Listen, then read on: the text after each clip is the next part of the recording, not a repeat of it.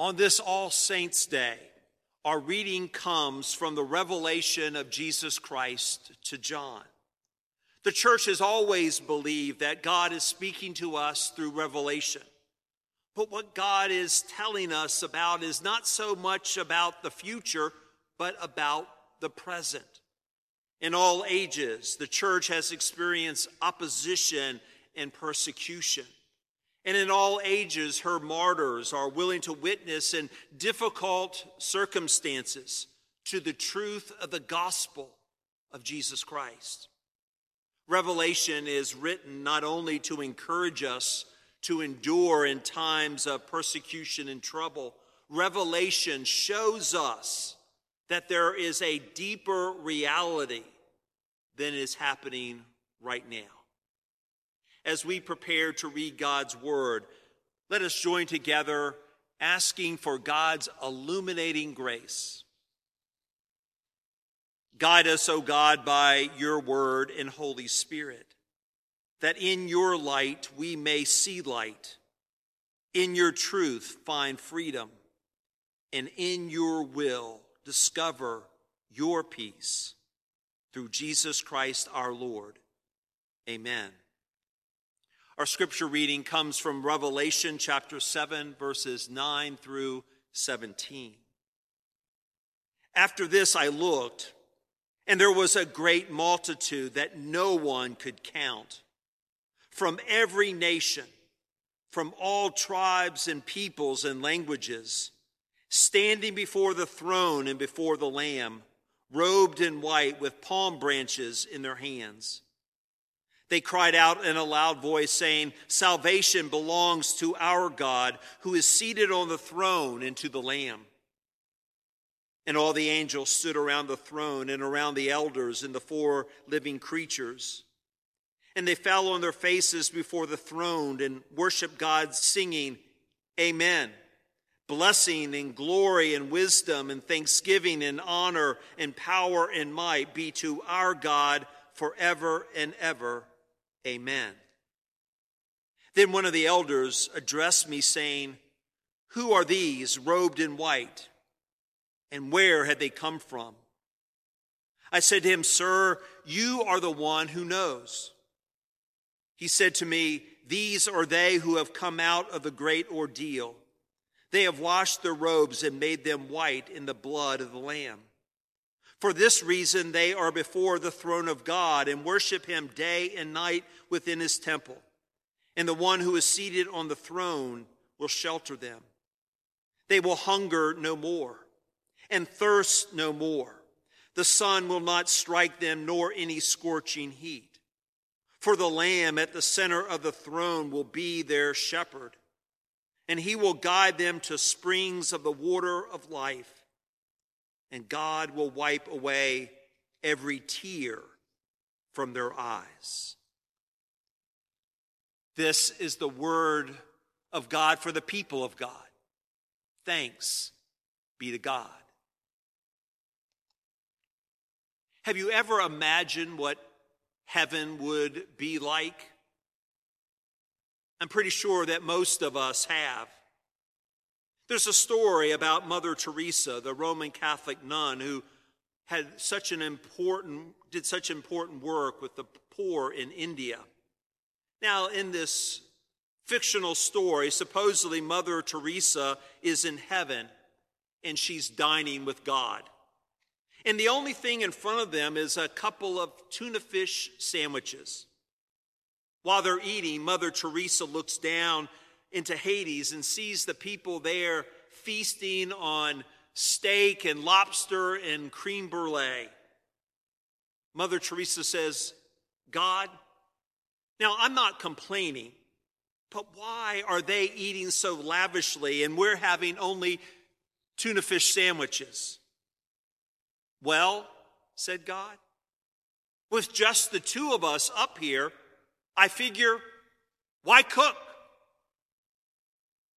Now, if you imagine that only God and Mother Teresa are the only ones in heaven, then let me tell you, that's not the way heaven is at all. Our reading from Revelation paints a far, far different picture of heaven than God and Mother Teresa alone munching on tuna fish sandwiches. For many people, the book of Revelation is a guidebook of doom. Some people seem to believe that the book forecasts an end-of-time destruction in excruciating detail. Others are troubled by what they see as an overwhelming graphic of divine wrath and judgment. Almost everyone is swamped by the negative images and the emotions whenever the book of Revelation is mentioned. But the irony is the revelation to John was written and shared in order to serve as a beacon of hope to the Christian community and not a herald of doom and gloom. When John recorded the vision he received while exiled on the island of Patmos, he believed that the Christian churches in Asia, what we would call Asia Minor, were experiencing intense persecution in a world dominated by evil and the Roman Empire. John wasn't predicting dark days in some distant future, but rather seeking to assure his first century Christian contemporaries of God's control and ultimate triumph, even in a world seemingly hopelessly chaotic and filled with evil. Remember, the title of the book is The Revelation of Jesus Christ. You see, this is a book of good news. On the other hand, the literary nature of the revelation of Jesus Christ is quite unlike anything else in the New Testament. John's vision of Jesus seems unusually couched in vivid symbolic images. But in another way, the revelation seems to be just a summation of all the symbols in all of Scripture.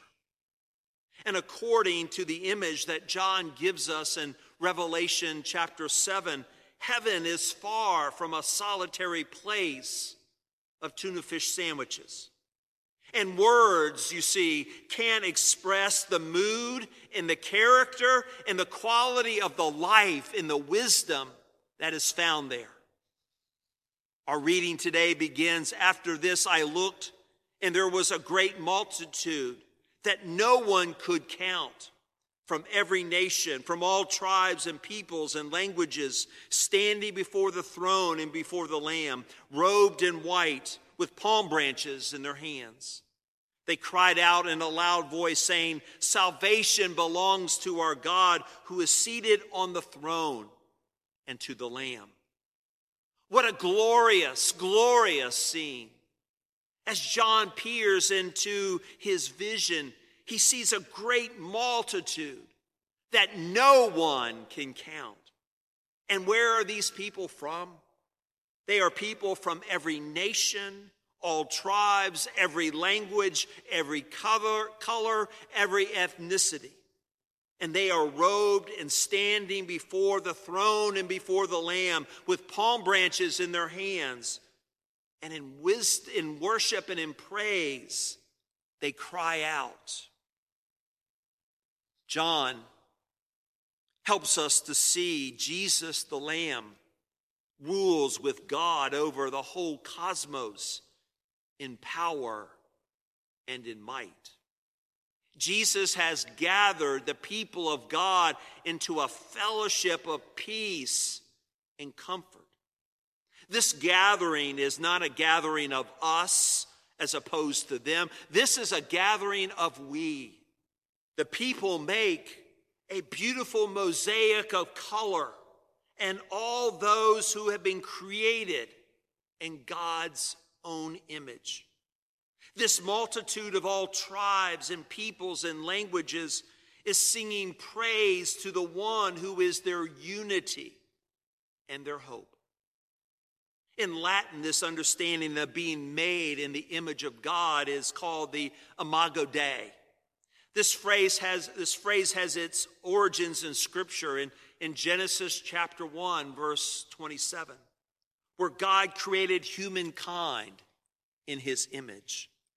This biblical passage does not imply that God is in human form, but that all humans are in the image of God by their moral and their spiritual and their intellectual essence. Therefore, all human beings from every nation, from every tribe, every color, every language reflect God's divine nature and have the special qualities of human nature which allow God to be made manifest in all human beings. These qualities include being created to love God and to love others, to love our neighbors as Jesus taught us, as an expression of our love for God. Being made in God's image also means humans have the capability of free decision making. But it is this freedom that is also enables humans to choose to deny or repress their spiritual likeness to God. The awakening of human beings to God's image in one's life, to God's kingdom, and to the kinship that humans share was the purpose for which Jesus came into the world. And his mission is pointed to in all of Jesus' life and his teachings. And it is to this Jesus, the Lamb, that the multitude raise palm branches and voices and shouts of praise and affection. Throughout Scripture, a lamb has been used to describe some of the most moving features in our relationship with God. Starting with the first Passover meal, a lamb has been associated with sacrifice. In Exodus, God's people getting ready to step toward the promised land and their freedom from slavery from Egypt included a lamb. The lamb's blood sprinkled on the doorpost of a home spared God's people from the horrible fate that awaited the Egyptian families that night. The lamb symbolized God's hands on God's people, offering protection and offering life.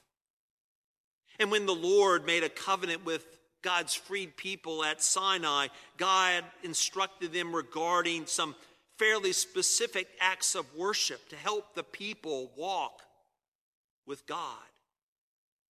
And one of the important acts of worship involves sacrificing a lamb. Once every year on the Day of Atonement, the priest offered a lamb on the altar to express the desire of God's people to be forgiven of their sins. And the lamb came to symbolize the sacrifice necessary for God's people to be forgiven and the grace and the mercy that God showed them by forgiving them. It's little wonder that the image of the Lamb was used to describe God's anointed one who would come and bring deliverance. The prophets pointed out that the Messiah would be treated like a lamb led to the slaughter for us all. Centuries later, John the Baptist came along preaching that the Messiah would be coming soon. He warned people to prepare for the arrival of God's anointed one by repenting of their sins. And one day, while John was talking with some of his disciples, he saw Jesus coming their way. As John draws their attention to Jesus, he declares, "Here is the Lamb of God who takes away the sins of the world." Of course, the imagery expressed in the title Lamb of God that John gave Jesus is a prelude to Jesus' life, his death, and his resurrection. As Jesus was the Lamb of God, he demonstrated by the way he lived and died and rose again from the grave. And ever since his ascension back into heaven, Jesus' disciples, including you and me, have been called in word and deed to proclaim the good news of his sacrifice and his triumphant resurrection. It is this victorious ruler, Jesus the Lamb, who came for his people and gathered them from every nation and every tribe and every people and language of the earth to join him in heaven. Thus, Jesus is not only the Lamb to be worshiped, but the shepherd who is our shelter and guide that we are to follow. In verse 13 of our reading, an elder asked John, "Who are these robed in white, and where have they come from?" Stunned by the glory of the scene, John can only say, "Sir, you are the one that knows." And then the elder says, "These are they who have come out of the great ordeal. They have washed their robes and made them white in the blood of the Lamb. For this reason they are before the throne of God and worship him day and night within his temple. And the one who is seated on the throne will shelter them. They will hunger no more and thirst no more. The sun will not strike them, nor any scorching heat. For the Lamb at the center of the throne will be their shepherd, and he will guide them to springs of the water of life. And God will wipe away every tear from their eyes." Jesus, the Lamb and the shepherd, seeks to guide us to springs of the water of life. God in Jesus Christ is the one who will wipe every tear from our eyes. We know from Scripture and personal experience that Jesus, our shepherd, walks with us along the way. We are not alone. The Good Shepherd encourages us not to be afraid because he never leaves his sheep. When one of his sheep gets into trouble, the shepherd is never far away. He comes to the rescue and reaches out a hand and pulls us up. And this shepherd calls us to follow him and to be his saints. But saints are not perfect. Isn't that the reason why the people before the throne had to wash in the blood of the Lamb?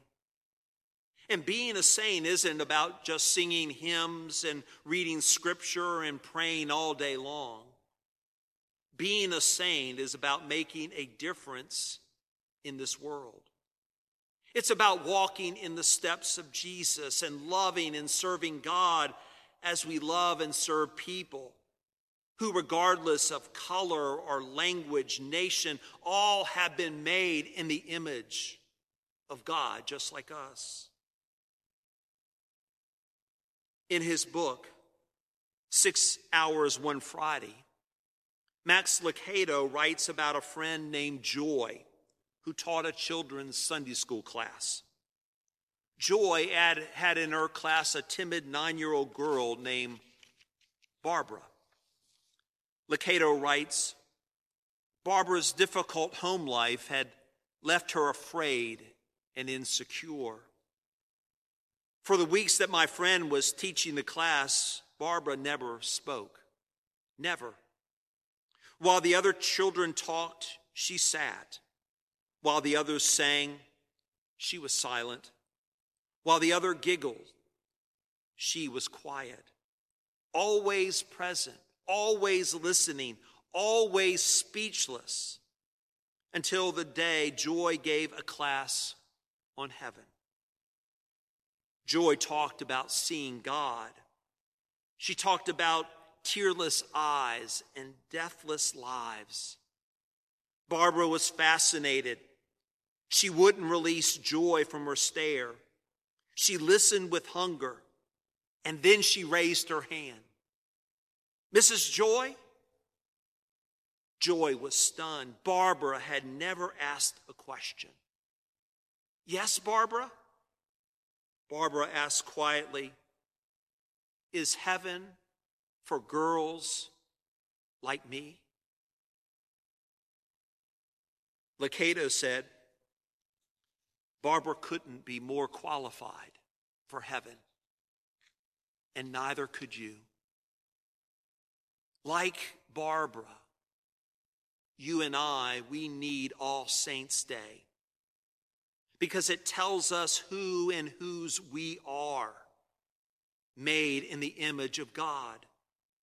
We have been made to work and to worship side by side with all people, because the barriers that the world seems to still want to erect and create have already been torn down in the life, in the death, in the resurrection of Jesus Christ.